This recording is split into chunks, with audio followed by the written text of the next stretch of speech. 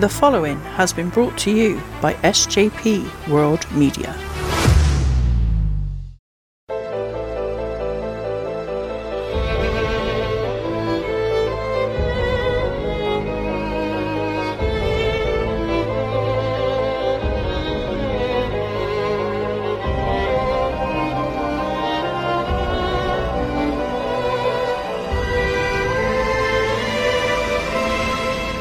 Hello and welcome to the Murder in Mind podcast, brought to you by SJP World Media.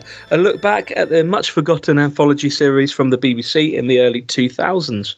I'm one half of your hosting Gio Morty, and I'm joined by all beardy balls. We did that last time, I'm sticking with it. Mr. Saipal. Goodness sake. Yeah, all right, mate. Just hoping that doesn't stick as a nickname. Don't want beardy balls to stick. No, we don't want beardy balls to stick. Definitely. I'm doing all right, mate. I'm doing all right. How are you? Yeah, I'm good. I'm in a little bit of a silly mood, so I apologise in advance. But excited to be, as we said last time, back talking to you about this TV series that doesn't get the love that I think it deserves. Yeah, definitely. And I suppose a little peek behind the curtain, and we're doing 2 episodes tonight, so you'll hear one here, obviously, and then one next week as well. So, well back underway, isn't it? And I'm bloody loving it. Yeah, absolutely. And you know what, we this episode that we're going to talk about today, called Memories, ironically, don't remember. Right. So it's the second one in a row, really, that we're both kind of watching blind. Now, I have seen it. I definitely would have seen this one because on the DVD set, it is on it's on the last of the 3 DVDs. Yes. And there's only 2 episodes on there, and I know that I've watched the second one numerous times, so there's no way I haven't seen this. Mm-hmm. But ironically, don't remember it. Fair enough. I have never seen it. No. Yeah, so I suppose, usually what we do is we kind of have a quick look back on the last episode that we talked about, but I don't even remember what that was. I did until literally now, and also my mind has gone blank. It was the landlord fella. Victim. He was a bit dodgy. Yeah, that's the one. Yeah, and we were kind of trying to suss out the whole time. We knew it was one of the girls, didn't we? Yeah. And we were trying to work out which one it was. I really enjoyed that. Yeah, I thought that was really good. Yeah, I thought it was good. Excellent stuff. It's funny as well because I'm seeing faces now that I recognise. Okay. In this episode, there's faces that I recognise, which I don't know where from, but I reckon I'm like, I know them, but I don't know where from. Yeah, and we still, we've said before, one of the things is you have people, some before they were kind of majorly famous, some at the height of their fame, some comedians, which I haven't seen that many of yet. I thought there was more in the series than there had been, because so far we've really had like Keith Barrett, I nearly said his character is Rob Brydon. I suppose Phil Mitchell was in a different role, not a comedian, but different role than we usually see him from. We had Beppe from EastEnders, but there wasn't as many as I remember. But I do know there's a few coming up in the 3rd series. Yeah, for me, when I look at it, you got the I don't know if it's the front cover of the DVD or like the sort of presentation shot of like all the squares, the different colours and whatnot. And there's a lot of comedians in that image. So I don't know if that makes me think there's going to be more comedians than not, because we've got obviously the guy who plays Rodney from Only Fools. He's on that image. Yeah. Pauline Quirk from Birds of a Feather that we saw in an episode. We've seen her already. Yeah. Mm-hmm. She's on that picture, that sort of cover of the DVDs or whatever. And then, like I said, Rob Brydon as well. So people who are normally in, comedy roles, I guess. There's quite a few of them on the front cover of the DVD, or at least on the screenshot of it anyway. So maybe that's what's leading me to think there's more comedians than not. But that, again, you said about Phil Mitchell, for example. His character wasn't Phil Mitchell. Well, it was quite heavily Phil Mitchell, but he was just, doing... At the beginning it wasn't. No, at the beginning it wasn't, when he was laughing and joking in the rain. But that was a weird... It was strange. You loved it, though. You love a bit of cheese, didn't you? I do, mate. I do. Yeah. I suppose we better get into this one then. Indeed. Lovely. So this is episode 7 of the 2nd series, called Memories, as we spoke about. So we open on, as I said to Si before we started recording, I've got in my notes, on a surgeon Mrs. Table. Yeah, surgeon Mrs. Table, indeed. Started well. Yes, yeah. I haven't glanced at the rest of these notes yet, but I think they're going to be pretty much at this standard all the way through. Fantastic. So, but we open again, like every episode, I would say, pretty differently. We open up on a surgeon's table, and we got the main surgeon there, who obviously we don't know who that is at the time, talking to the person on the table, you know, which we find out later is a young boy. Like, come on, you've got this, da-da-da, all this kind of stuff. And suddenly we get flashes of the daytime. Uh-oh. It didn't open in the daytime, I don't think. No, I don't think so. I think we're okay, but flashes of the daytime, a bit early for my liking. Yeah. When he leaves the hospital, I think it is nighttime, and that's like present day, so I think we're okay. Okay. We're fine. Again, we're saying that all episodes that start in the day are bad. I think one of them was. Yeah, but I'm going to stick to this. I will die on that hill. Any TV show that opens in the daytime. Yeah, that's it. From that, every single one. Home and away's knackered because it's always sunny.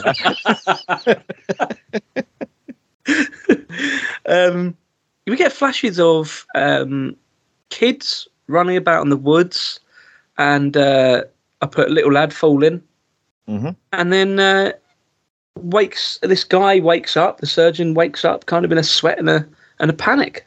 Yes. My initial thought, where looking at the kid, it looks more dated than the show does. It's obviously set. In my head, it was 70s, but obviously it's actually 60s, I guess. But yeah. The clothing and the haircut, you think, okay, this is much younger. I initially thought straight away that the lad running in the dream was the surgeon. That was my initial thought. Yeah. It's kind of a flashback deal, isn't it? Really, isn't it? Yeah. And he's got a buddy there, like surgeon buddy guy. Says to him, look like a nightmare. You did good work, and there he's like, yeah, I did, I know. Not sure of confidence, is he?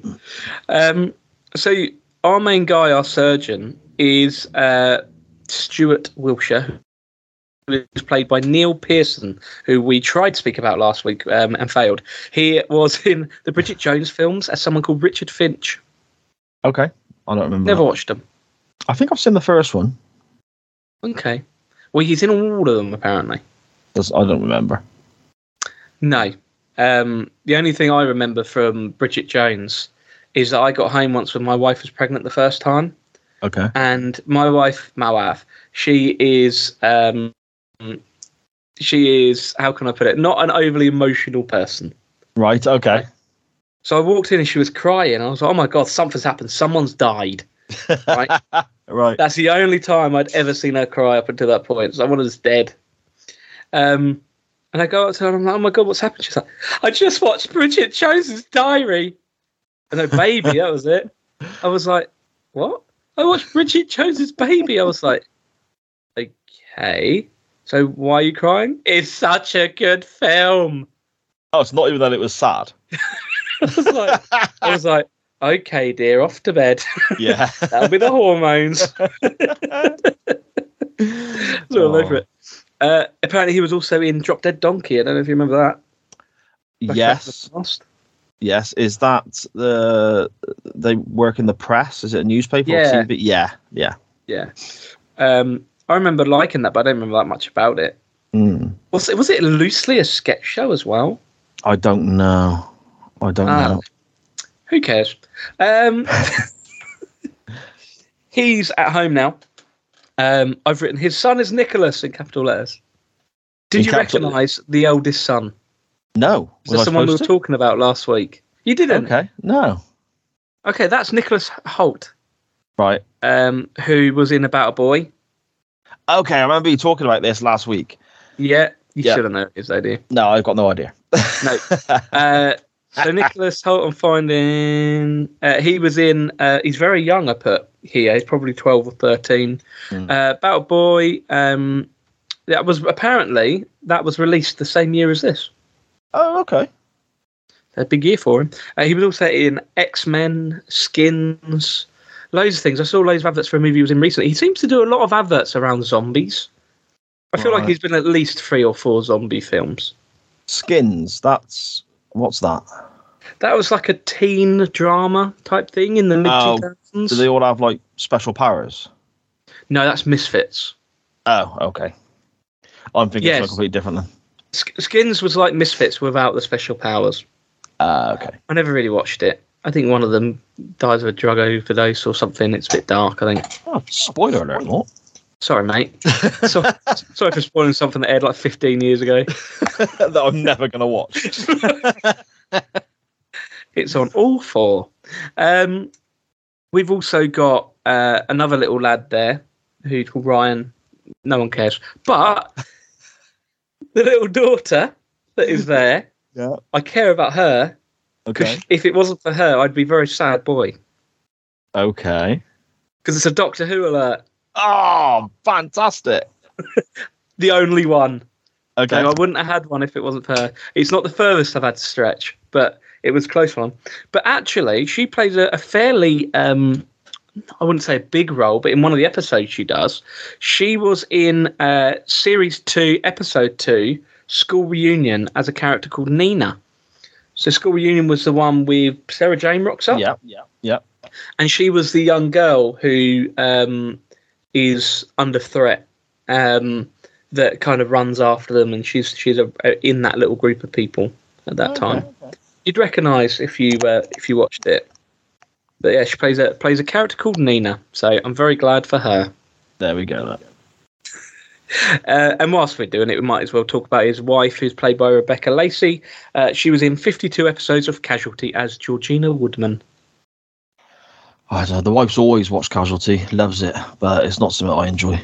No. It's the only thing of really credit on there that she's been in. Yeah, 52 episodes is quite a lot. Yeah, it is. It's quite. Yeah, she's quite recognisable in that.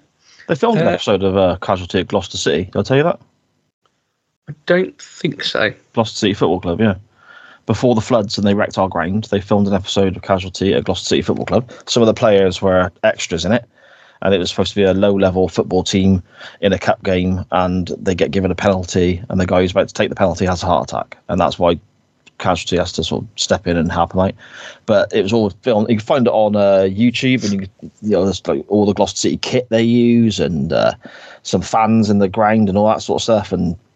But what they did, the BBC, by way of thanks, is they bought us massive, like 6 foot, 7 foot tall plastic, because they were called Tigers, Gloucester City back then. Okay. Massive 6, 7 foot tall plastic Tigers that matched our badge, that we could put all around the ground, and it looked the business.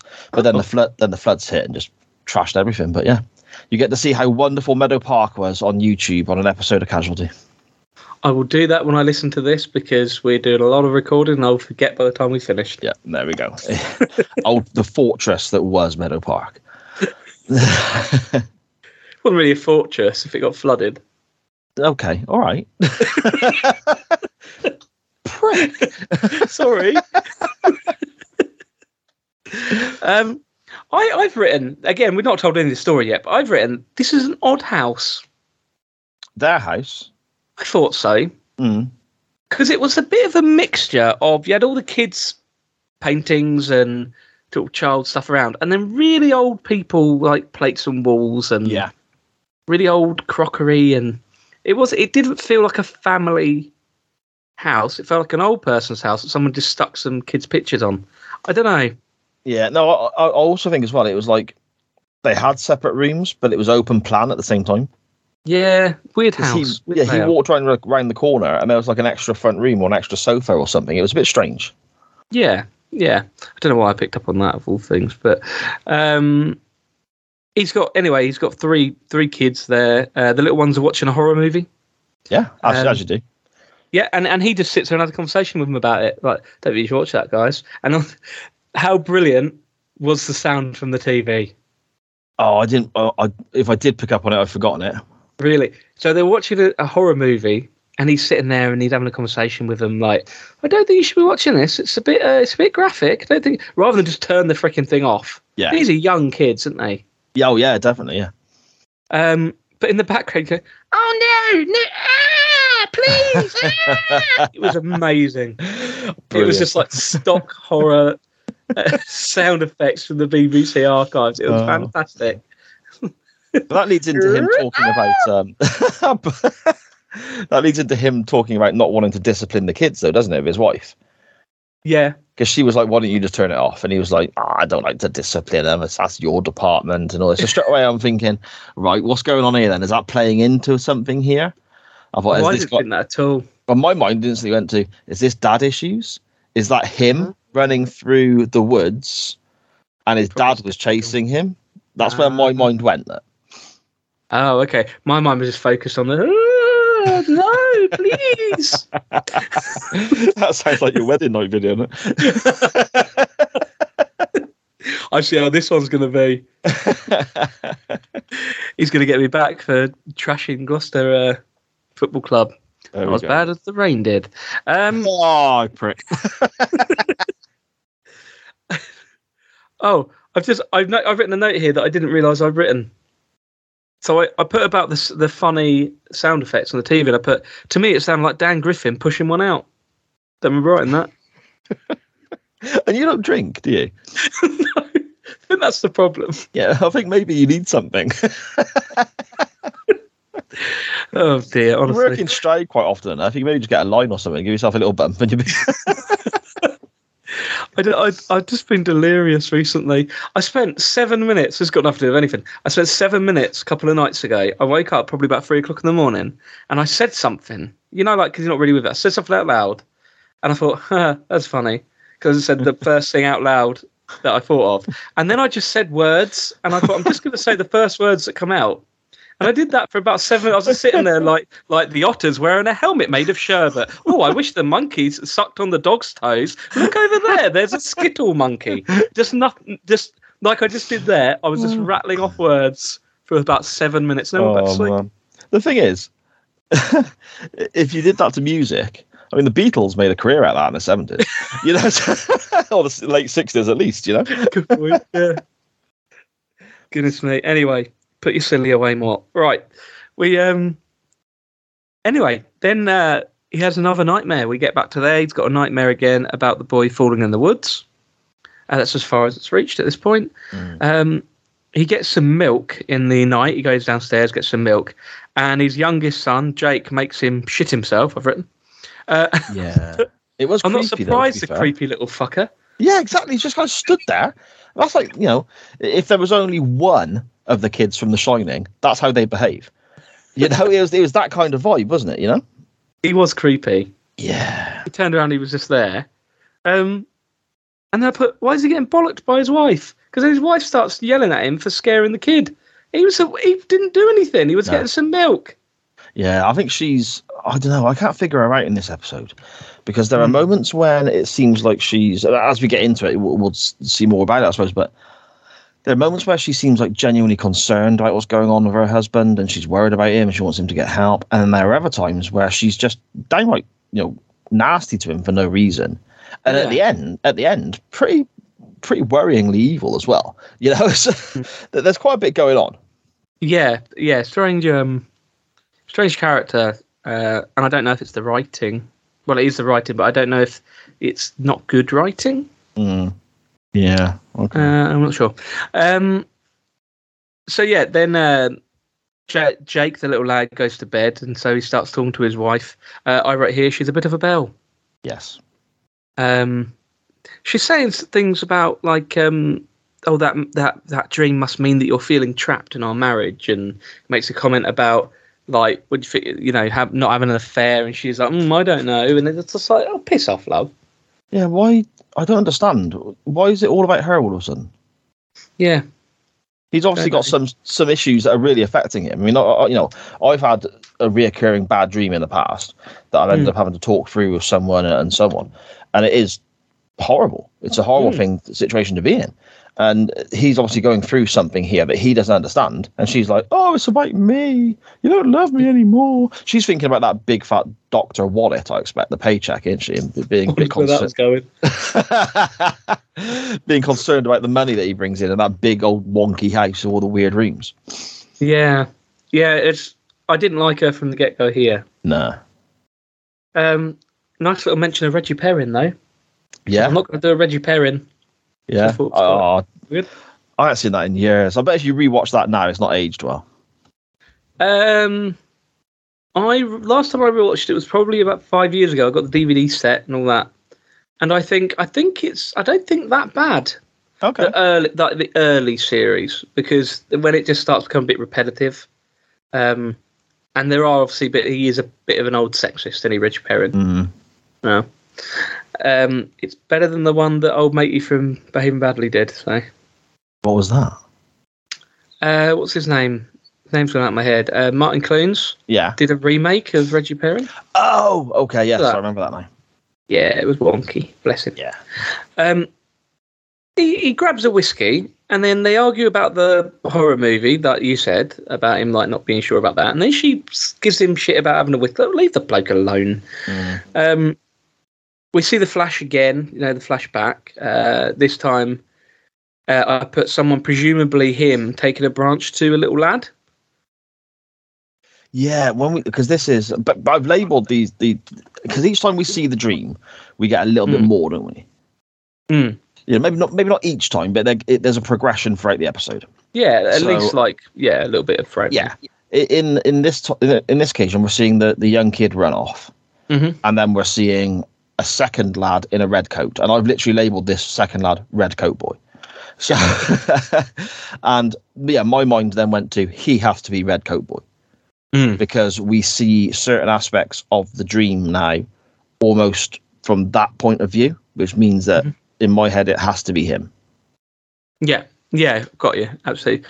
I made a little note at this point, so obviously I'm making notes as I'm going along on this, and at this point I wrote, I think the flashes are a bit overdone.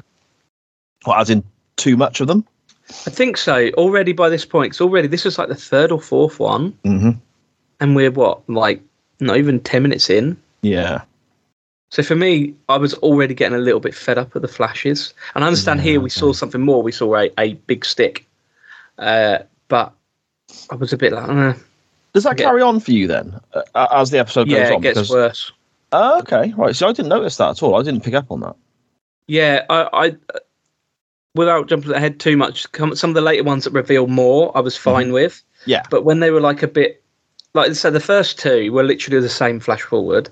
And then we had this one, and then we had another one in a little bit, which we get to, which is the same as this one. And so I was just a bit like, I don't think I need it constantly.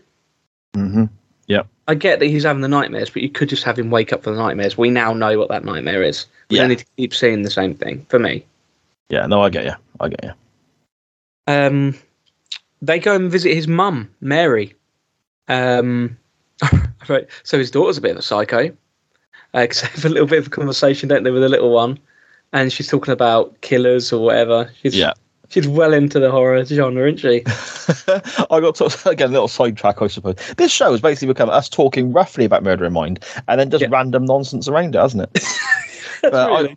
I got told off by my wife today for speaking to my middle daughter, who is 16. And I don't know how we got onto the subject, but we were talking about how the Golden Gate killer in the 80s and the 70s, the serial killer that they caught very recently, but he was at large for decades on end. He used to sneak into people's houses before the actual killings to hide weapons around the house. And if they had a dog, he'd spend an hour or two in the night petting the dog and feeding them, and so the dog would come to trust him. So when he broke in to kill people, the dog wouldn't react, and his weapons were already in the location he was going into. I got no idea how he got onto this, but I'm just talking openly to my daughter about this, and my wife is just shooting me daggers. Like, what the fuck? Shut the F up. Yeah, and I was like, I think I should stop. Oh God. His mum is played by Amy Stallybrass. It's spelled. She passed away in 2021. Unfortunately, but she had some really big roles over the years. Before this, she played Jane Seymour in something. She played a character called Anna Strauss, which was in a TV series years ago that was really, really popular. Apparently, I looked it up, and it was from the 70s, I think it was. It was like a really popular show. And she was Aunt Eileen in Heartbeat. I don't know if you remember her. She was in it for a fair while. Do you know what? I don't remember her, but Heartbeat was a massive show in my house. My dad adored Heartbeat. It was like his favourite TV show. Really? Yeah, Greengrass and all that lot. Yeah, to the point where, you know, they do, I don't know what channel it's on, whether it's on like, you know, Drama or ITV4 or something. They re-show it sort of late afternoon. Mm-hmm. And my dad's a delivery driver, and there are certain days when his run takes a shorter amount of time, and he is the happiest ever on those days because he can go back and watch the reruns of Heartbeat. Now, in my head, I'm thinking, you've already seen them probably 50 times. Yeah. And two, if it means that much to you, you've got the DVDs on the shelf. You know, why is it that exciting that you're back in time to catch the rerun on ITV4? You know, so it's irrelevant. It makes no difference to you. You can watch them whenever you like. You know. So I remember that she was in it, and I remember the name Aunt Eileen. I've just looked her up. She was in 42 episodes of it. Okay. And she was Kate Rowan's aunt. Which one was Kate Rowan?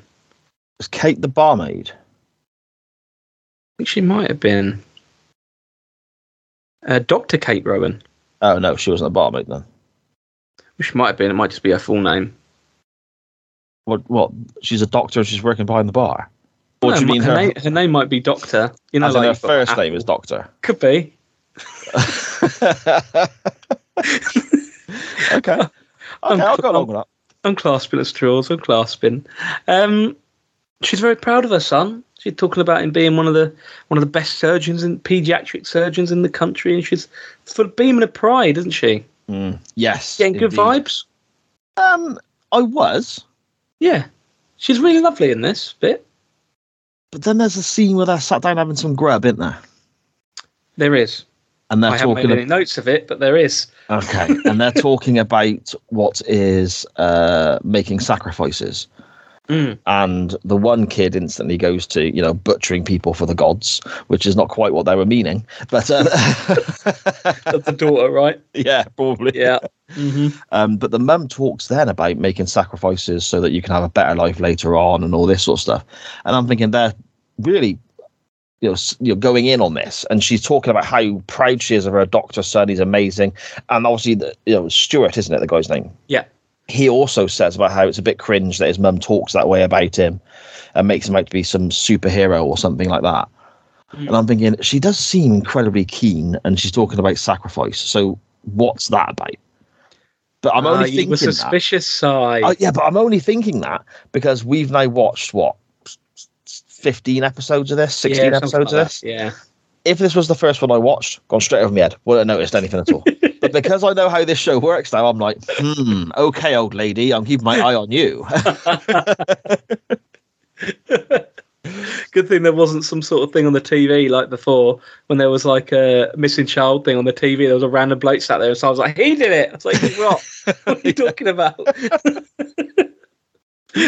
They go for a little stroll in the country, and then the little lad just starts running into the woods. Yeah, for no reason. But again, that's the bit that bothered me. The no reason. No reason. And also, what I really didn't understand was when he started running, they were all looking at him. Mm-hmm. And he ran, and they were all staring at him. And then they all started running off in different directions, going, Jake! Yeah.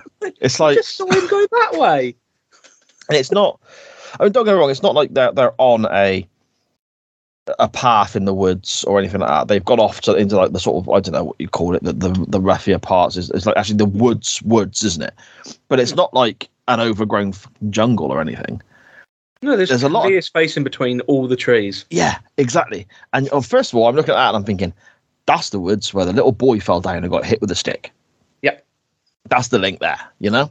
But then his boy runs off, Jake. And and I'm like, okay, why is he running? And then secondly, where's he gone? Is he a magician? They were all watching him, weren't they? Yeah. But even to us, it's like, as the viewer, we're dictated to by the camera angles and the shots we get. He's vanished to us. We're like, where's he? Because he was there 1 second and now he's gone. But there's nowhere he can go. He must be magic. Yeah, and his dad is the only one out of all of them that managed to find him and keep up like behind him, and he kept running away from his dad. And then he rugby tackles a little lad on the floor. Boom, takes him out. I laughed at that. Yeah, I did as well, because it was just unnecessary, wasn't it? He could have just grabbed it. This lad's got to be like 5. Yeah, and he's a fully grown man just smashing into the deck. That guy's got to be like 6 foot. It's just like, the only way it could have been any funnier was if he didn't actually tackle him. He caught up with him enough, because obviously he's, physically quicker than this 5-year-old boy. He doesn't need to tackle him. He can catch up with him and just go stop. But if he got close enough, just to stick his leg out and tap his heels as he's running full pace, so that and then he just drops the elbow. That would have rounded it off for me. I'm going to say something about us, because I was thinking when you were saying that, just run behind him, just give him a big boot up the arse. I don't know if you ever saw that comedy sketch with Matt Berry where he's like walking, he'll be walking along and he'll see a woman like carrying a fish tank and he'll say, "Oh, let me take that for you. Where do you want me to take it?" And he starts walking and she goes, "Oh, just my boyfriend's flat." And he goes, "Fuck you," and drops it. Have you seen that? Yeah. And there's one where he starts walking the girl's dog. And she says, "Oh, I'm taking the boyfriend." He goes, "Fuck you," and kicks the dog into the ether. That's what I was picturing. He's gonna. That if he did that, would have got a bigger laugh from me. The rugby tackle was fantastic. or just a proper old school Ric Flair chop block to the back of the knee. Oh, dude, we just spent 5 minutes about a child being abused, essentially. It was a funny rugby tackle. It was very funny. It was a funny visual. But the run, though, again, the chase was interspersed with flashes back of this boy running. Mm-hmm. Yeah. And I'll be honest. I've mentioned now. I am sitting there like, yeah, here we go. I'm losing interest. Okay. Because of that. That sound? No. Okay. Is it too obvious? Do you mean, or? I've seen that flashback now. Probably this is like the 5th time. Yeah. I don't need to see it anymore. So when it comes on, I'm like kind of switching off a little bit. Right. Okay. And like you said, the only reason that boy was running in the woods was because then we could do this scene where we flash back to a boy running in the woods. There's no other reason that little lad just randomly runs off into the woods. Well, this is what I was going to say. Like, the whole fact of him running away for nothing. It doesn't take much to put something in there to have a reason for him running. He sees something, or perhaps he sees a squirrel, or who knows, or I don't know. He's got a ball and he drops the ball and it bounces away, so he's running after the ball, or whatever. There's, obviously they have to be on a big old fucking hill for that to work, I suppose. But otherwise it just drop and land at his feet. No need for the running. But but yes, it's easy to write something in there, I think, isn't it? Yeah, he could have done something. Yeah. Or even like do something about the daughter, because she's a psychopath, saying something to him. You could hear her go like, "I'm going to get you," or something like, just a wind up, and he runs away from her. Like, you could have done something rather than he needs to run in the woods so that old matey can get freaked out about the fact that he's chasing a lad in the woods and getting flashbacks of chasing someone in the woods. It was not sure. Anyway, so he talks of her with his wife about it, and she said "You probably tackled my child." He did do that. Yeah, there's an accurate description of what went on. And he's just sat there like, yeah, he was running. It's like, that doesn't make it okay, Stuart. He ran away. He deserved to get speared. Perhaps he's running away because he saw that look in your eyes. You thought you were Jonah Lomu or something, and you're going to smash him. Perhaps this has happened before. Shit, Dad's having a flashback to when he played for New Zealand. Peg it. She tells him to go and see a psychiatrist now, and then we get another one of the flashes, and this time we see 2 kids. And I put, he seems to be the one chasing and hitting with a stick, is how it seems on this one. But there are now 2 children chasing the young lad. Yes, there is no blue coat boy. So was this grabbing you with the little flashes where you were seeing a little bit more every time? Is it the opposite effect of where I was just going, I can't be bothered with another flashback? I wasn't really paying that much attention to it. Were you enjoying seeing a bit more? Seeing the bit more and a bit more. Definitely. Because I'm now already at this stage where I'm thinking, what has happened here? Okay. Because his mum's a weirdo. We're getting these flashbacks. he's obviously being portrayed as acting weird with the whole rugby tackling his kid in the woods and all that sort of stuff. And then we've got the initial kid in the jumper, and then we've got red coat and blue coat. It's like, what is going on? Because at this point, is this when we've seen the blood as well? I think, isn't it? We've seen the blood on the stick. Yeah. So again, I'm thinking, okay, so this kid's been walloped, and I'm assuming dead, because murder in mind, that's the name of the show. And I'm thinking, it looks like the kid in the red did it, but we don't actually see the stick in his hands. And then there's the blue coat kid. Is he the one who's actually done it, and he's remembering bits and bobs back now? No, by this point, I'm not annoyed with the flashbacks because I'm still getting bits of information from them, I suppose. Yeah, no, this flashback, although I was like, here we go again, it was intriguing to me there was a second child. Because that does add a question onto it. Oh, okay, so maybe he didn't hit the lad. Maybe there's, more to this. I've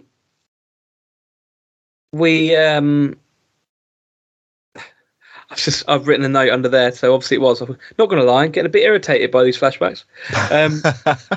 I put, dude checks on his son, then drinks more whiskey, and she stands behind him. Any idea what I'm talking about? Yeah, he's going through these moments now, isn't he, of sitting there and having a drink, and then she's always loitering in the background, staring at him. Yeah. And it's she's not very supportive, is she? No, it's like, just leave the dude alone. He's going through some stuff, isn't he? If whiskey's how he handles it, leave the fella be. But then he's also he goes and looks at the kid in his bedroom when he's sleeping and so on. And I don't know what I was thinking at this point, but he's already rugby tackled the boy.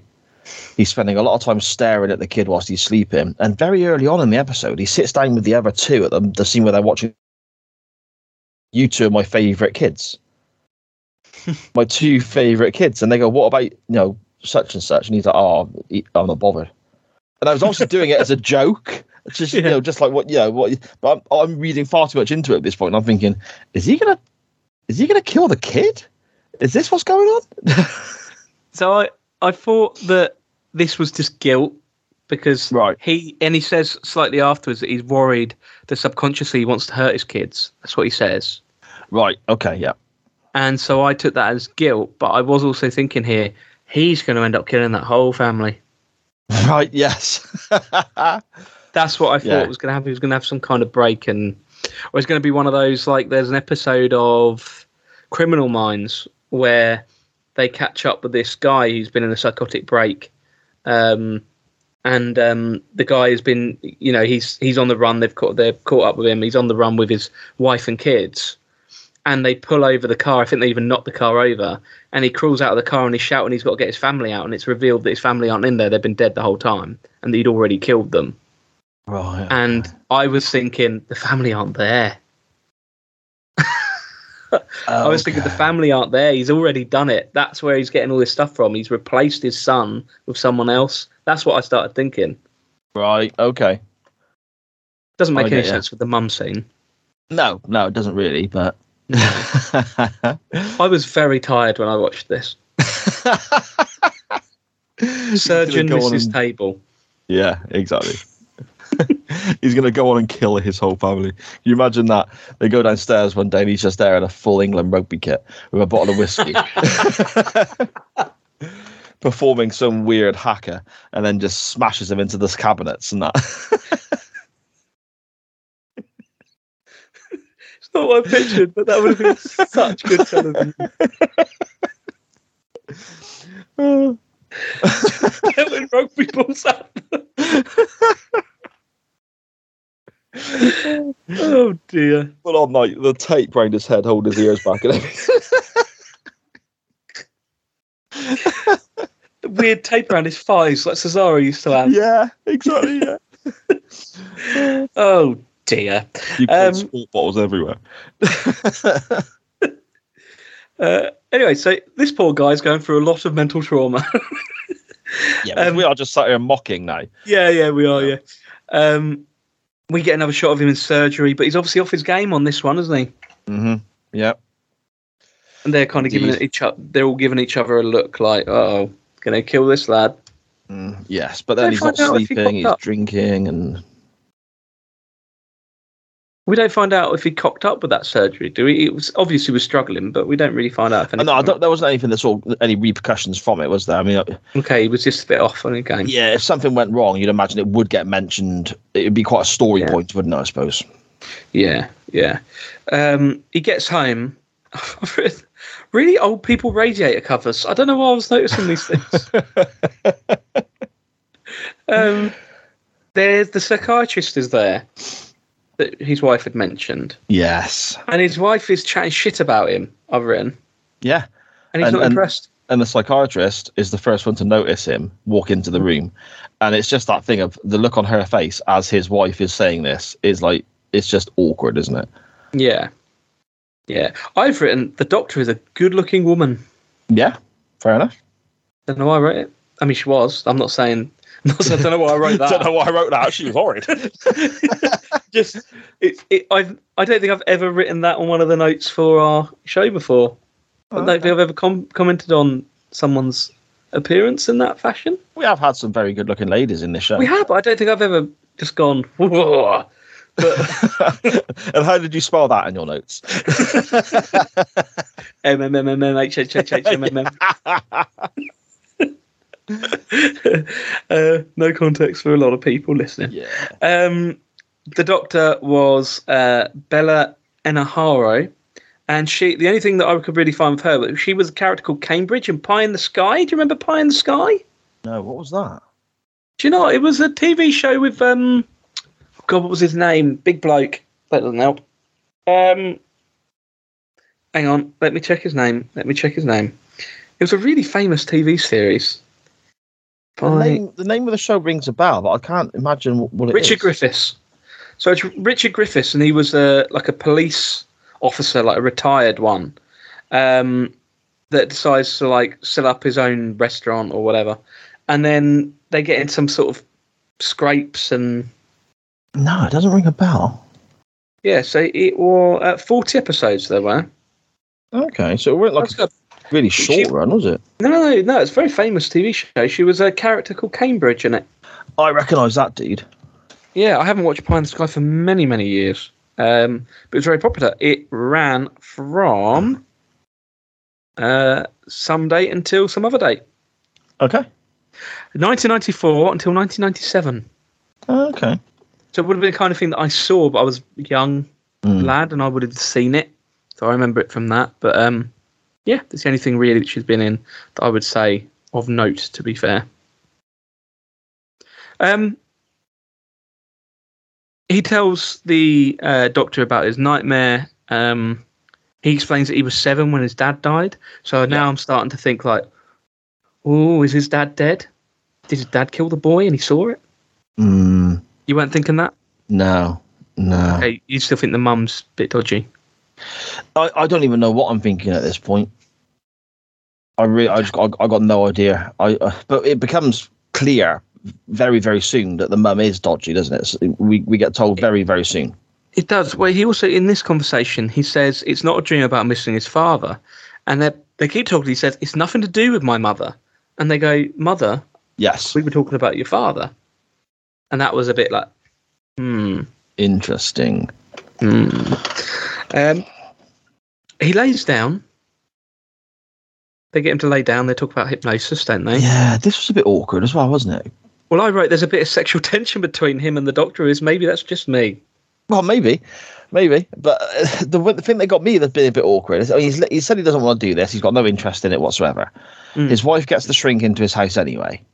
Yep. She's then slagging him off when he arrives, which is a bit awkward again. They're then having dinner. So the first time he meets this lass who's going to be effectively his I think he's met her before. Oh, he met her at a party, didn't he, in the park? Yeah, something like that. Yeah. They're starting to have a little bit of a conversation over dinner, and his wife nips it straight in the bud and goes, let's finish our food first. And it's like, he's just starting to talk, which is the whole point. You're having this woman in your house in the first place, and now you shut it down. You've got to shut up and eat your gruel. Yeah, exactly. And then we cut to the next scene. He's led on his own sofa. She's sat uncomfortably close to him because it's not a massive sofa. He can't lie out straight in it. His legs are a bit bent to fit on there, so it doesn't look the most comfortable position in the world. No. And in the background, in the corner, like some sort of weird, perverse I don't know what, is his wife sat in the shadows just watching.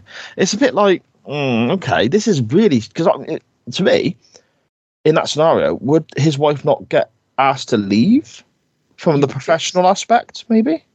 Well, I'm not sure it would.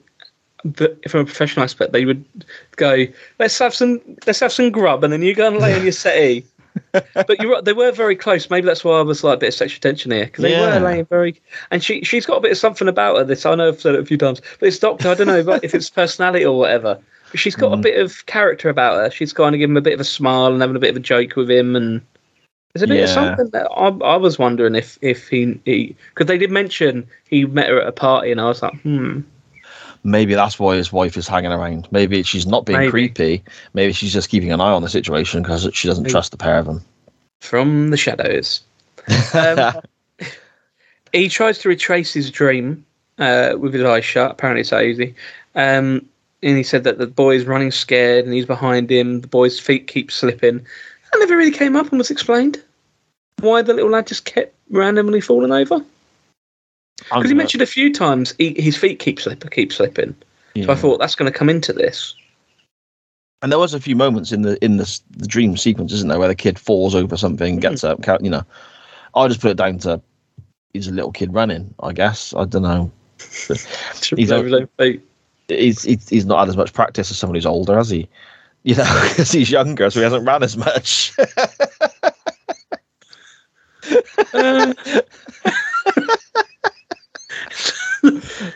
All right. Okay. I suppose. Yeah.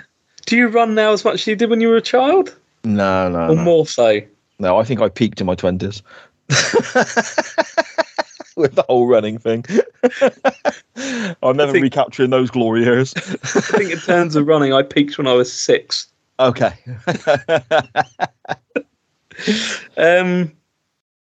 He says about there being someone else there, another boy. The boy falls and begs, and then he's hit with the big stick.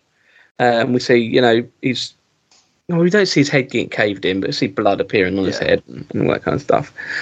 And now we see a bit more where he's walking towards the door of his house as a child, and he's covered in blood, and he sees his mum at the top of the stairs. And that's when he sits up sort of in shock and says it wasn't a dream, it's a memory. Oh. But he looks in the mirror, doesn't he, and sees blood on his face. Yeah, as a young lad he did, yeah. Yeah, so then that's it. My next note then literally says, Mum covered it up. I knew there was something dodgy about her. Right. He asks if it's possible that he, you know, kind of, what's the word? Not regress the memory. Suppress? Push the memory down. Suppress the memory. Yeah. She sort of explains it. The little lad wakes up again. I put something's going to happen with those kids, isn't it? Yeah, I kept feeling that. Something was going to happen. Which I suppose is bad on our part because, you know, spoiler alert for everybody, nothing bad happens to the kids. We're both picking up that vibe. I think it's just because we've become that, we're sort of mentally, you know, damaged by watching so much Murder in Mind that we suspect everyone now. It's like, you're even that, they literally said his father died when he was 7, and you're there going, bet the bastard's not dead. You know, we've been warped by this. Well, the good thing is, though, I used to be quite good at working things out, but now since I've been doing this, I overthink it so much. I end up so far away from the actual plot. Aliens. I haven't got a clue. No matter how simple the plot is, I've got no idea what's happening.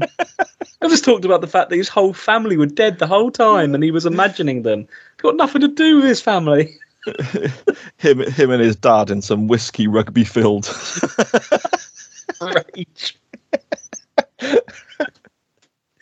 Tosses the children about like rugby balls to each other.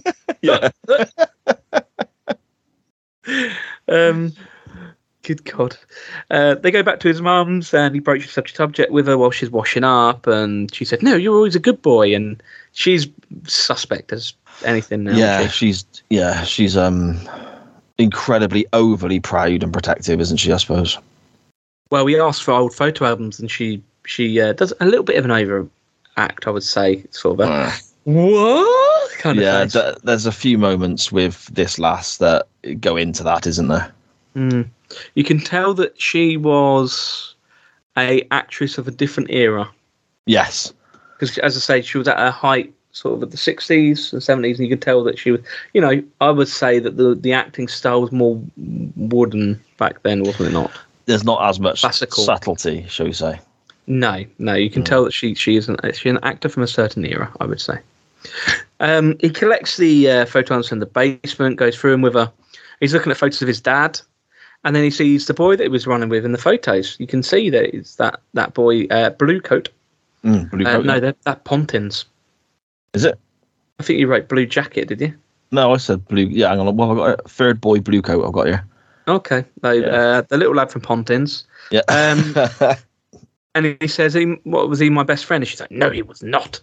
He's someone that you used to play with, and that's it. And you're like, okay, so he was then. Yeah. He asks for, we go forward a little bit. He asks for a file from the receptionist. And she says, no, I didn't really know what this was about at the time. I don't know if that was because I was just a bit slow. But he waits for them to go to lunch, and then he goes into the office, gets onto the computer and looks up Richard Croft, which is the name of that lad. And I was like, okay, I understand now. Yeah, so just a complete abuse of power, but yeah. Yeah, absolutely. Because I guess most people at this time didn't have internet at home. No, well, we see it here, don't we? Because he very quickly, he's looking at these patient records and so on, and he goes to see Richard Croft and have a chat with him. But not long after that, he's looking into newspaper reports of a missing boy from this time. Mm-hmm. And then later on again, we see him doing, no, hang on, that's a different show. Forget that. But he's looking, I watched 2 episodes today, I'm getting confused. But he's looking at, he's in a library using the internet, isn't he, in this one? Yes, he is. Yeah. He does do that, yeah. Yeah, okay. I've just got PTSD flashback to an episode of the other show I do where Fitch said, I've got a fact that I can't remember what it was. There's a type of bird that lays square eggs. And then he goes, oh, no, that was a joke. Yeah, I've heard that. Yeah. I've listened to that episode. When jokes and facts start getting confused in your head, we're in a dangerous world. I've written that that guy, Richard Croft, is in some kind of business. Mm-hmm. Not sure what. Nope. Some sort of outsidey type thing. In my head, he's like a groundsman of some sort because he seems to be messing with plants and shit. Yeah, perhaps he's a plant mortician or something. He like runs a funeral home. He's embalming them. Embalming plants, yeah. That's why he's so poor, because I can't imagine there's a lot of money in that. But he's in some kind of business. I don't know if that's helpful. Lots of dead plants. He seems a little bit surprised by Stuart turning up, but not too fussed. Yeah, I was expecting a bit more of a whoa, panic. Yeah, hadn't seen this guy for years, and we find out more later on. And the more we find out later on, the more I think that this reaction was a bit underplayed. Well, initially, when his reaction was a bit like whoa, not a lot there, I'm thinking, is he being paid off or something? Okay. So he's reacting more thinking about money than anything else, if that makes sense. Yeah. But yeah, you're right. The more we find out, the more I'm like, he should have been a little bit more shook. Yeah, and he doesn't even obviously there's 30 odd years has passed or whatever it may well be. He doesn't recognize the guy. But as soon as the name is dropped, he could have been like, whoa, okay, hang on, you need to go or something. Stutter a little bit, like, yeah, you're all right, and suss him out a little bit. But he was just like, oh, all right. I suppose you're here about the dead kid. That's all it is. He was just very blasé, wasn't he, Yeah, it was a bit odd. It didn't seem, but not too fussed. It doesn't seem too fussed to see someone he was friends with as a child. Stuart explains the dream to Lovelock. I've written. What was the guy's name? Richard Croft. Why did they put Lovelock? Oh, because the actor is called Rob Spendlove. What a name! Rob Spendlove. That's his name. He rocked up in Lovejoy and was Roger in Brookside. There you go. His name is Rob Spendlove, so that's why I obviously wrote whatever I wrote. Okay, that can't be a real name. That's it. That's his name according to all of his credits. Oh, okay. Anyway, so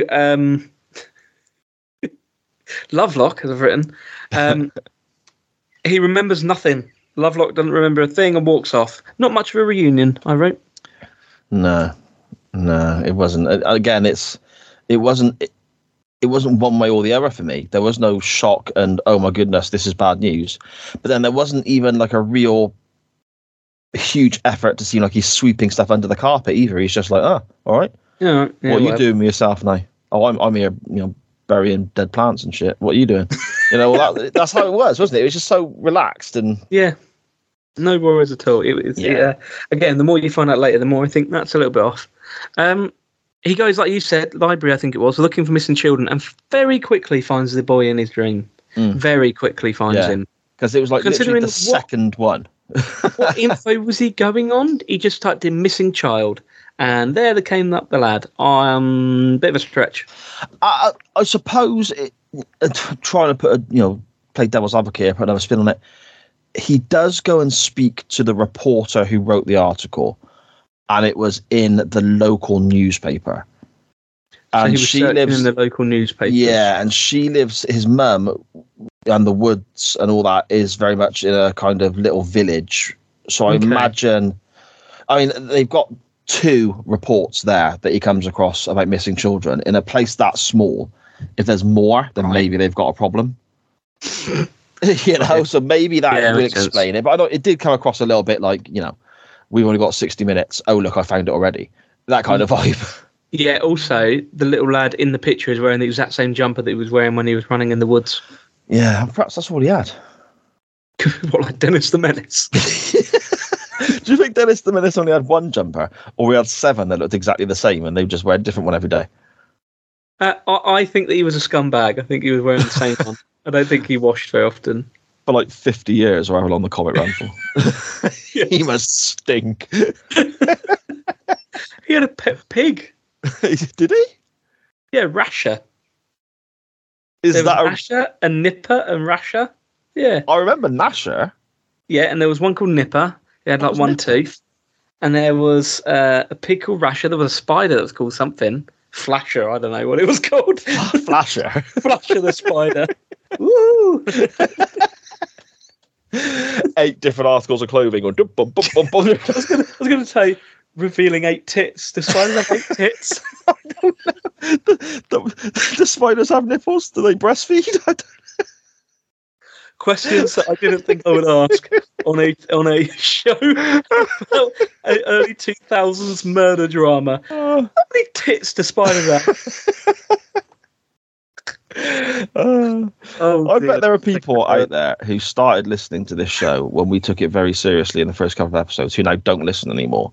And I bet there are other people out there who listen to the later episodes and they're not arsed on Murder in Mind. They just want to hear which directions we go off in. Just want to hear have spiders got 8 tits, yes or no?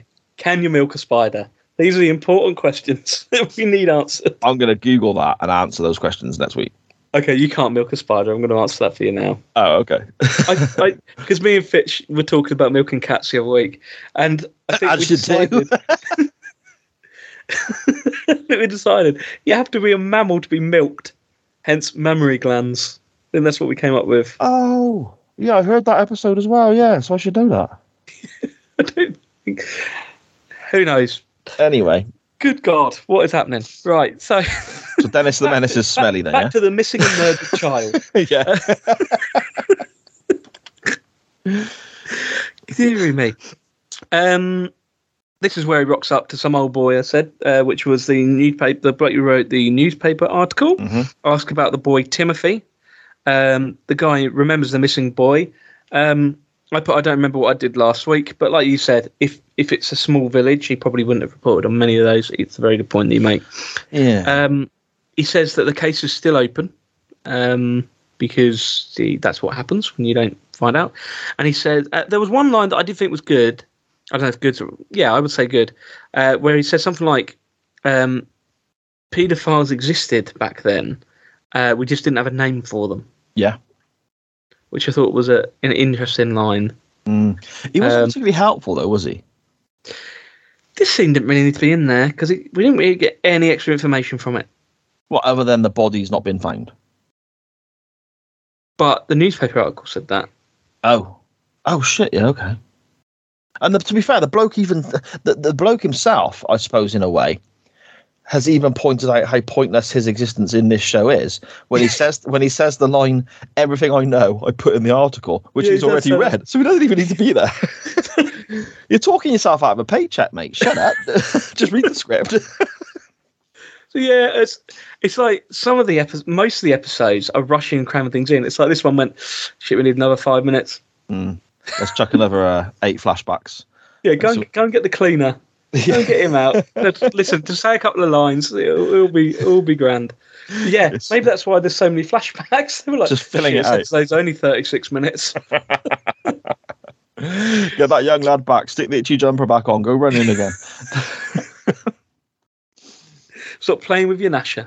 Anyway, he pulls up to his mum's house and he sees a lot of Love's van. I've written. I didn't expect that. No, and I've got. I've obviously spelt this or written this wrong. Let me scroll back a bit. Yeah, the guy's name is actually Richard Croft. I've got here, there's Richard Ashcroft's van, who was the singer-songwriter from The Verve. So that's not... That really was a turn we didn't expect. Yeah, that was a real surprise. I did not see that swerve coming at all.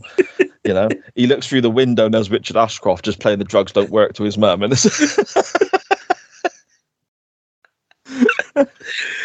oh, God. So he sort of parks his van in his car in the sort of the darkness, and he looks through the window and Lovelock's shouting at his mum, at Stuart's mum. Stuart hides from them, and then when Lovelock's gone, he knocks on the door, and his mum's like, "Oh dear, why are you here?" Yes, that was another moment where it was not very good, wasn't it, from that lady? No. When she had the first scene that she was in, where she was just like a lovable old lady, proud of her son, she was absolutely fine there. Yeah. As soon as she's got any kind of dramatics to do, it's a little bit ropey. Yeah, it is. I don't want to talk ill of the lady. And I know she had a very successful career, and I'm not an actor. I don't know what I'm talking about. But let's just stick with she was an actor of a certain generation, of a certain style. Also, maybe I don't know, I've never been in that scenario, but he's looking through the window and seeing what's going on, and you've got this, old, I don't know if frail's the right word, but she's a lady of a certain age. Yeah. And some guy who he's only met in passing the once, who looks quite rough around the edges, stood in her house yelling at her, and that's his mum. I'm thinking he's going to burst in here now, and we're going to get a scene with the three of them, because he can't let this guy shout in his mum's face. Yeah. But he just kind of lets it go on, and I thought, I don't know, me, even if I suspected my mum was, bad and covered up a murder or whatever, I'd still be thinking, yeah, that dude shouldn't be yelling in her face. I've got to go say something. That was a bit weird.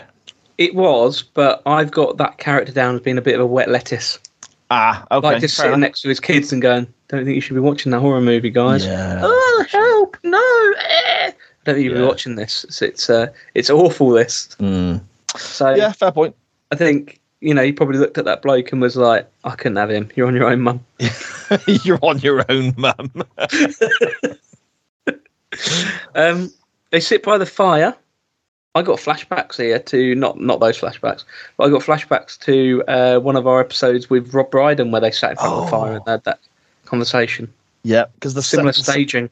Yeah, the settee was laid out the same way and everything, wasn't it? Yeah, very similar staging.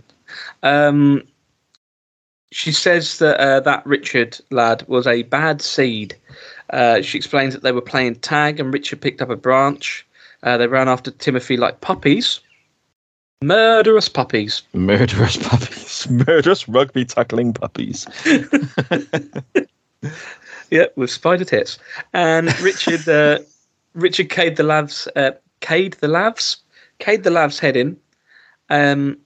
He came back shocked and she went back to the woods and she hid the body and she burned the branch and she covered up a child's murder, essentially, is what she's admitting here. Yeah, pretty much.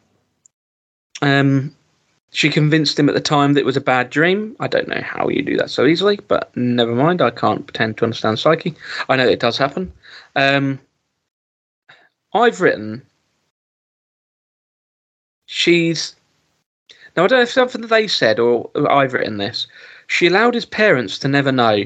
Is that something that he said in the show? Yeah, because the parents... I don't know who tells us. I think it might be the reporter guy. It might be the only thing we got out of the reporter. Maybe the point. The mum of Timothy, the little boy in the jumper, she had cancer. Mm-hmm. But 2 weeks after the boy disappeared, she died. And everyone just said it was dying from a broken heart. Yeah. The dad lost the plot, started drinking, and ended up on the streets. And again, according to the reporter, he'd be long dead by now. So the whole family's fallen apart because they didn't know. Yeah, they didn't know what happened. Yeah, and she has allowed that to happen, I guess. Yeah, very dark. I've written. Good God, this was dark. He says that Richard should have gone to jail if that's what happened, and she says that Stuart would have gone as well. Mm-hmm. She says how much he's done and all the lives he's saved. Surely that's worth a little boy's life. That's twisted, isn't it? But what the F is that? This is where we're starting to see her. She is dark and she is twisted and she has got that evil side to her, I guess, because there's looking after your kid and doing the best for that, whatever. But some of the stuff that she's doing and talking about and the way she's behaving. I mean, we get a scene, again, another little flashback nightmare scene where you actually physically see her dragging the dead body into the garden. And it's like, that takes some dark side of you to be able to handle. Quite calmly as well. Yeah, that's what I'm getting at. It's not like she's, panicky and hysterical and, oh my goodness, what are we going to do here? She's just like, yeah, okay, got this job to do. Yeah. It's very... No, not another one. Not another one. Did you rugby tackle him? This is why you can't get on the school team.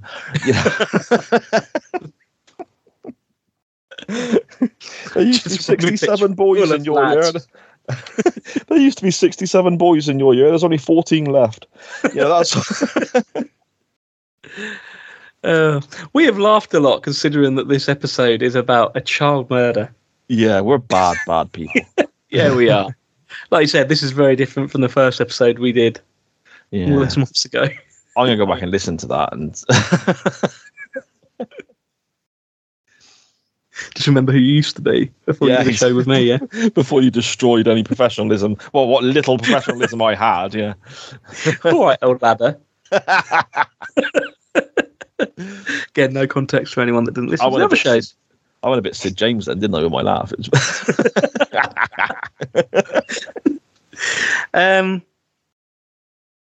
He says that Richard... Oh, I've done that a bit already, you fucking knobrot. I've written that she's definitely lying because she said that, what happened with Richard. She's definitely lying. It was definitely him that did it, wasn't it? That's what I've said, but right at this time. Yeah, I'm thinking that it's, it's him. So he goes and finds Richard, and they go for a drive, and Stuart's driving him to the woods. And Richard's like, well, no way, mate. And he said, well, it's either the woods or to the police. Now, if he believes, Stuart, that Richard murdered this boy, and that he's a wrong un, his mum said he is, why would he drive him to the woods? Yeah, and there's the other side of that as well, I guess, where Richard knows the truth, and he's allowing him to be driven to the woods, if that makes sense. Why would either of them, thinking what they think is real or right, why would either of them go on this journey? Makes no sense. In the woods, he demands to know what happened, and Richard asks what he remembers. Stuart remembers what his mum told him, basically. Stuart beat him with his wood. I don't think I meant it to sound quite did. They went to tell his mum, about it. And she said to Richard that the police would blame him because he was older and he was a rough child and this and the other. She made him take her to the woods to show her where the body was. I put, she's a bloody evil piece of work. Yeah. Richard said it's killing him for 30 years. Anytime he sees a child, you guys have ruined my life. I put, this was a great scene, but where was that earlier? Yeah, exactly. Because he's now saying, I've spent 30 years, because he explains how he's never had kids and that he's on his third marriage. But it was kind of like, yeah, well, I've had 3 wives and I've got no kids. Now he's like, you ruined my life. I can't look at children without having this horrific thought. And he does really well in this scene. I thought, Richard spend a lot of love or whatever his name was. But where it was like an earlier episode. Like, I still can't remember which one it was. We spoke about last time. We were worried about the switch when the murderer was revealed, that she was suddenly going to be like, Mwah. Yeah. The switch here from the kind of whatever mate character to this tortured soul was too much. Yeah. You could have had him. Do you know what I'm trying to say? You could have had him. Yeah, no, I do. I completely. And again, it comes back to this is kind of a bit more of what we kind of wanted in the earlier scene. But then he's there saying it's been tormenting him this badly and ruined his life and 30 years and this sort of stuff. There must be a point in those 30 years where he thinks, I'm going to tell someone, I'm going to say something. You know, I didn't do this. Yeah, he's a victim in this as well. Yeah, and as an adult, I would imagine, I mean, again, we don't know the guy's education, we don't know how clever he is or whatever. But as an adult, I would assume there would be at least one occasion in those 30 years where he thinks to himself, okay, I'm not going to get in as much trouble for this because it's not me that did this. But even then, as an adult, he apparently doesn't know what Stuart went on to do. Yeah. Stuart was kept away from him, this, that, and the other. Yeah. So we are led to believe now, which I think, is what happened, that Stuart chased this lad.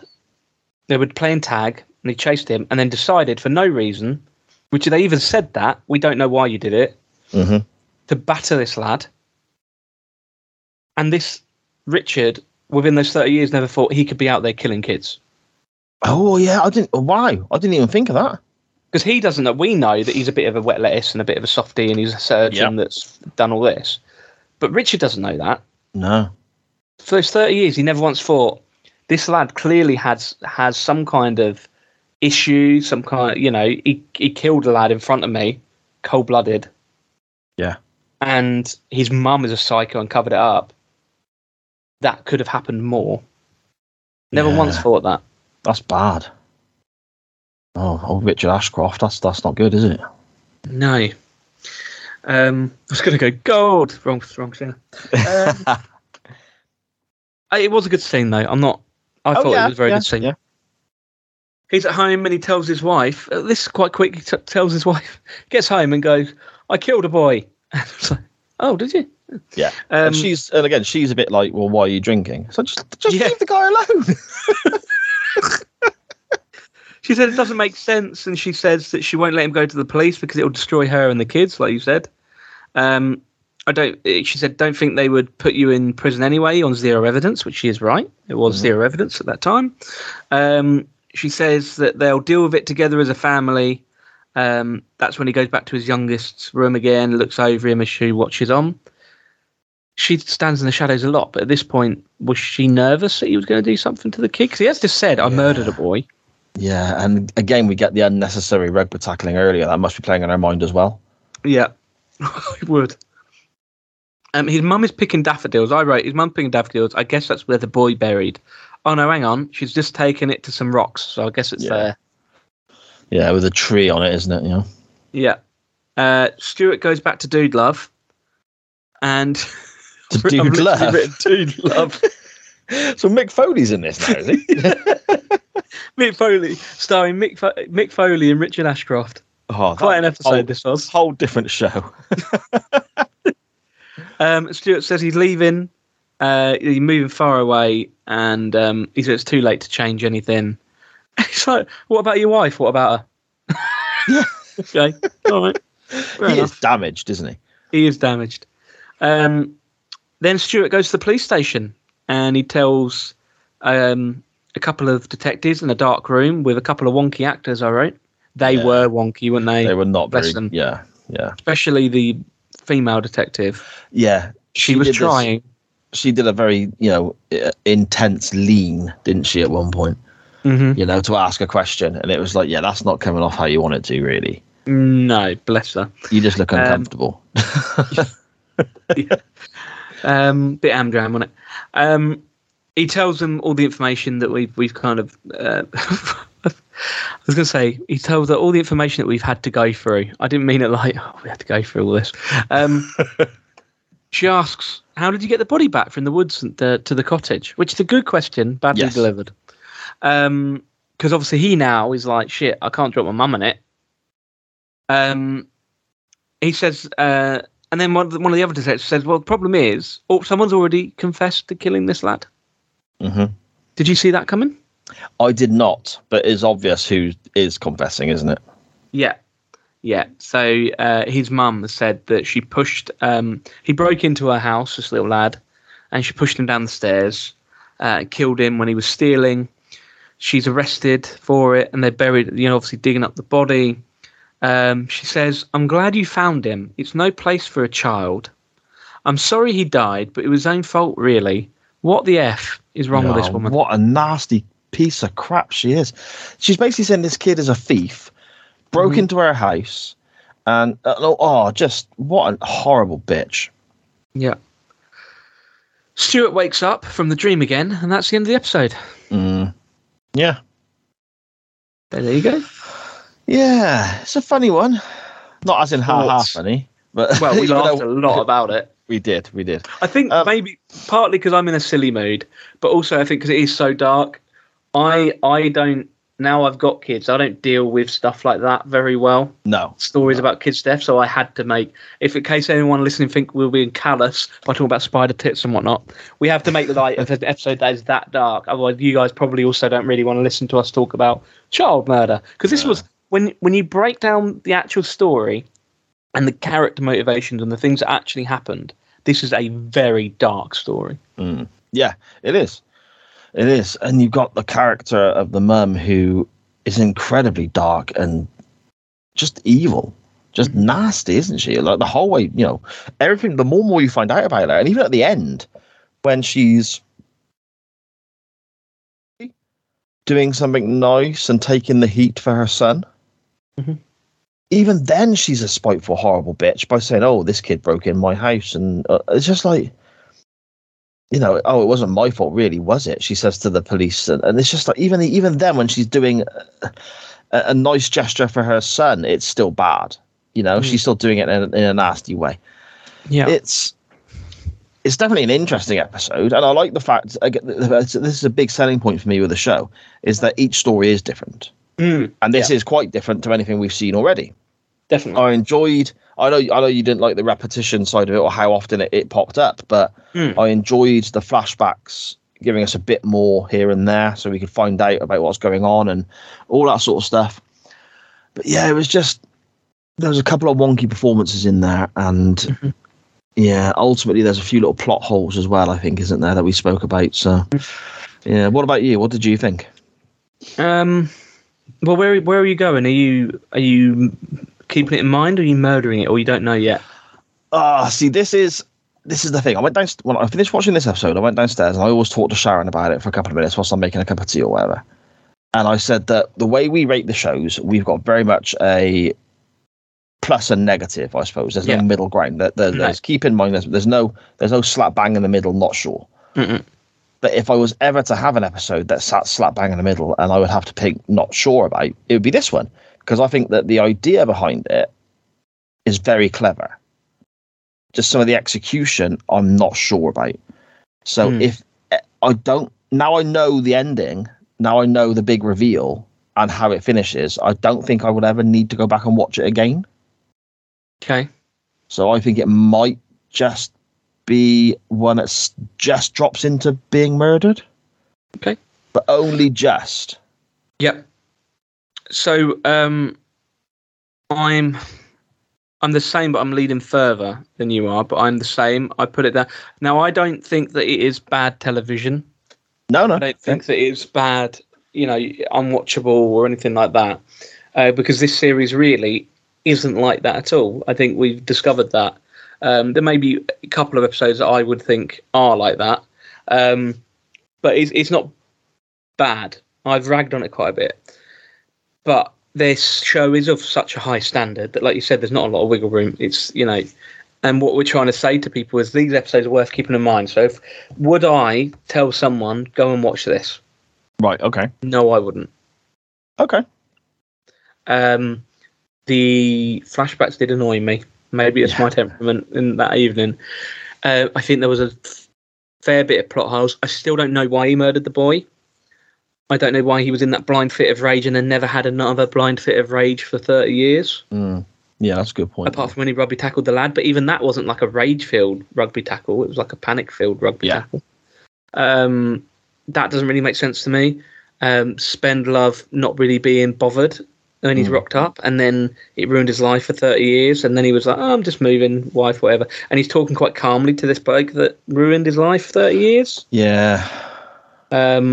I thought we get a little bit more rage about that as well, because obviously he said his life has been ruined, whereas this guy's a doctor and has a big house, and I thought that might be an issue, but that never came up.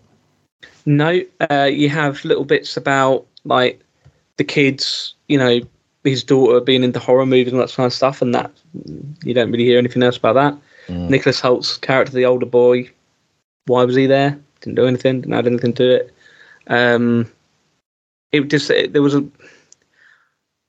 One of the things that I judge this on, I told you before, I clock watched a few times. Ah, okay. I looked and went, how long have we got left of it? And that's not a good sign to me.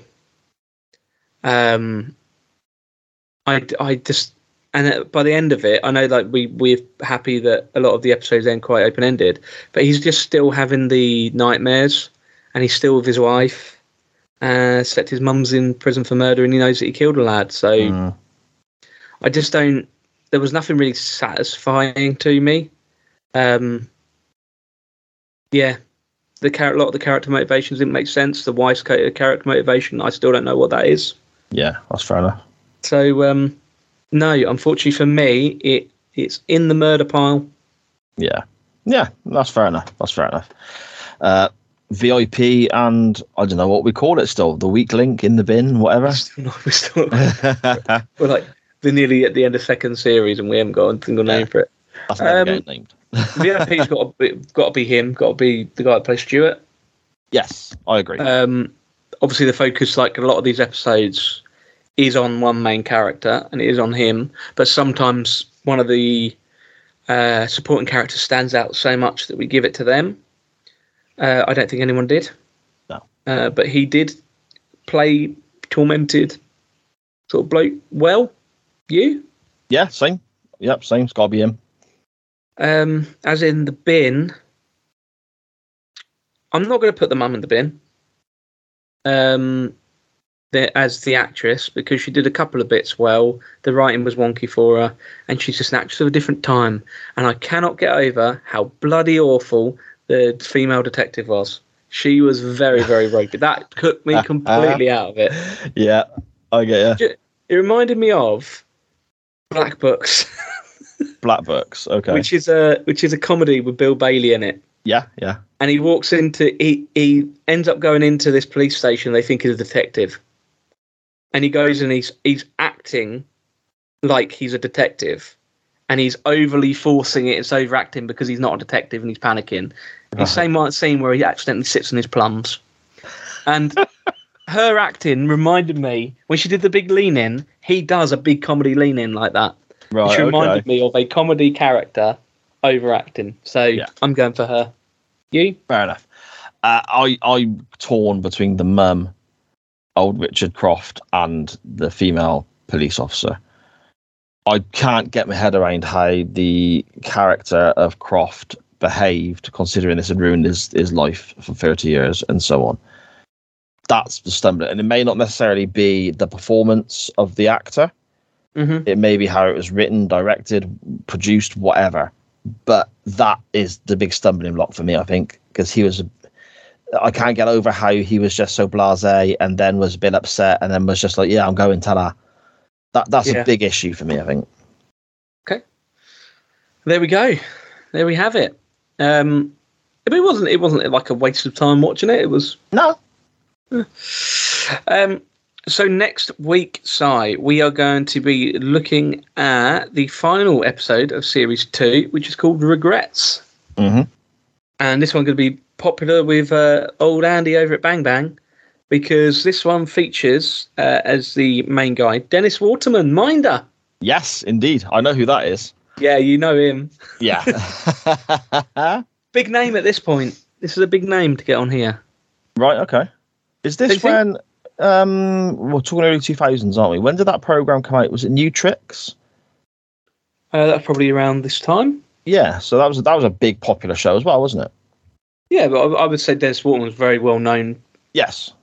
Big actor, because of Minder and other things. Yeah, he'd had a few comedy series as well, hadn't he? A few sitcoms and stuff. Loads of stuff. On the Up, stuff like that. Sure.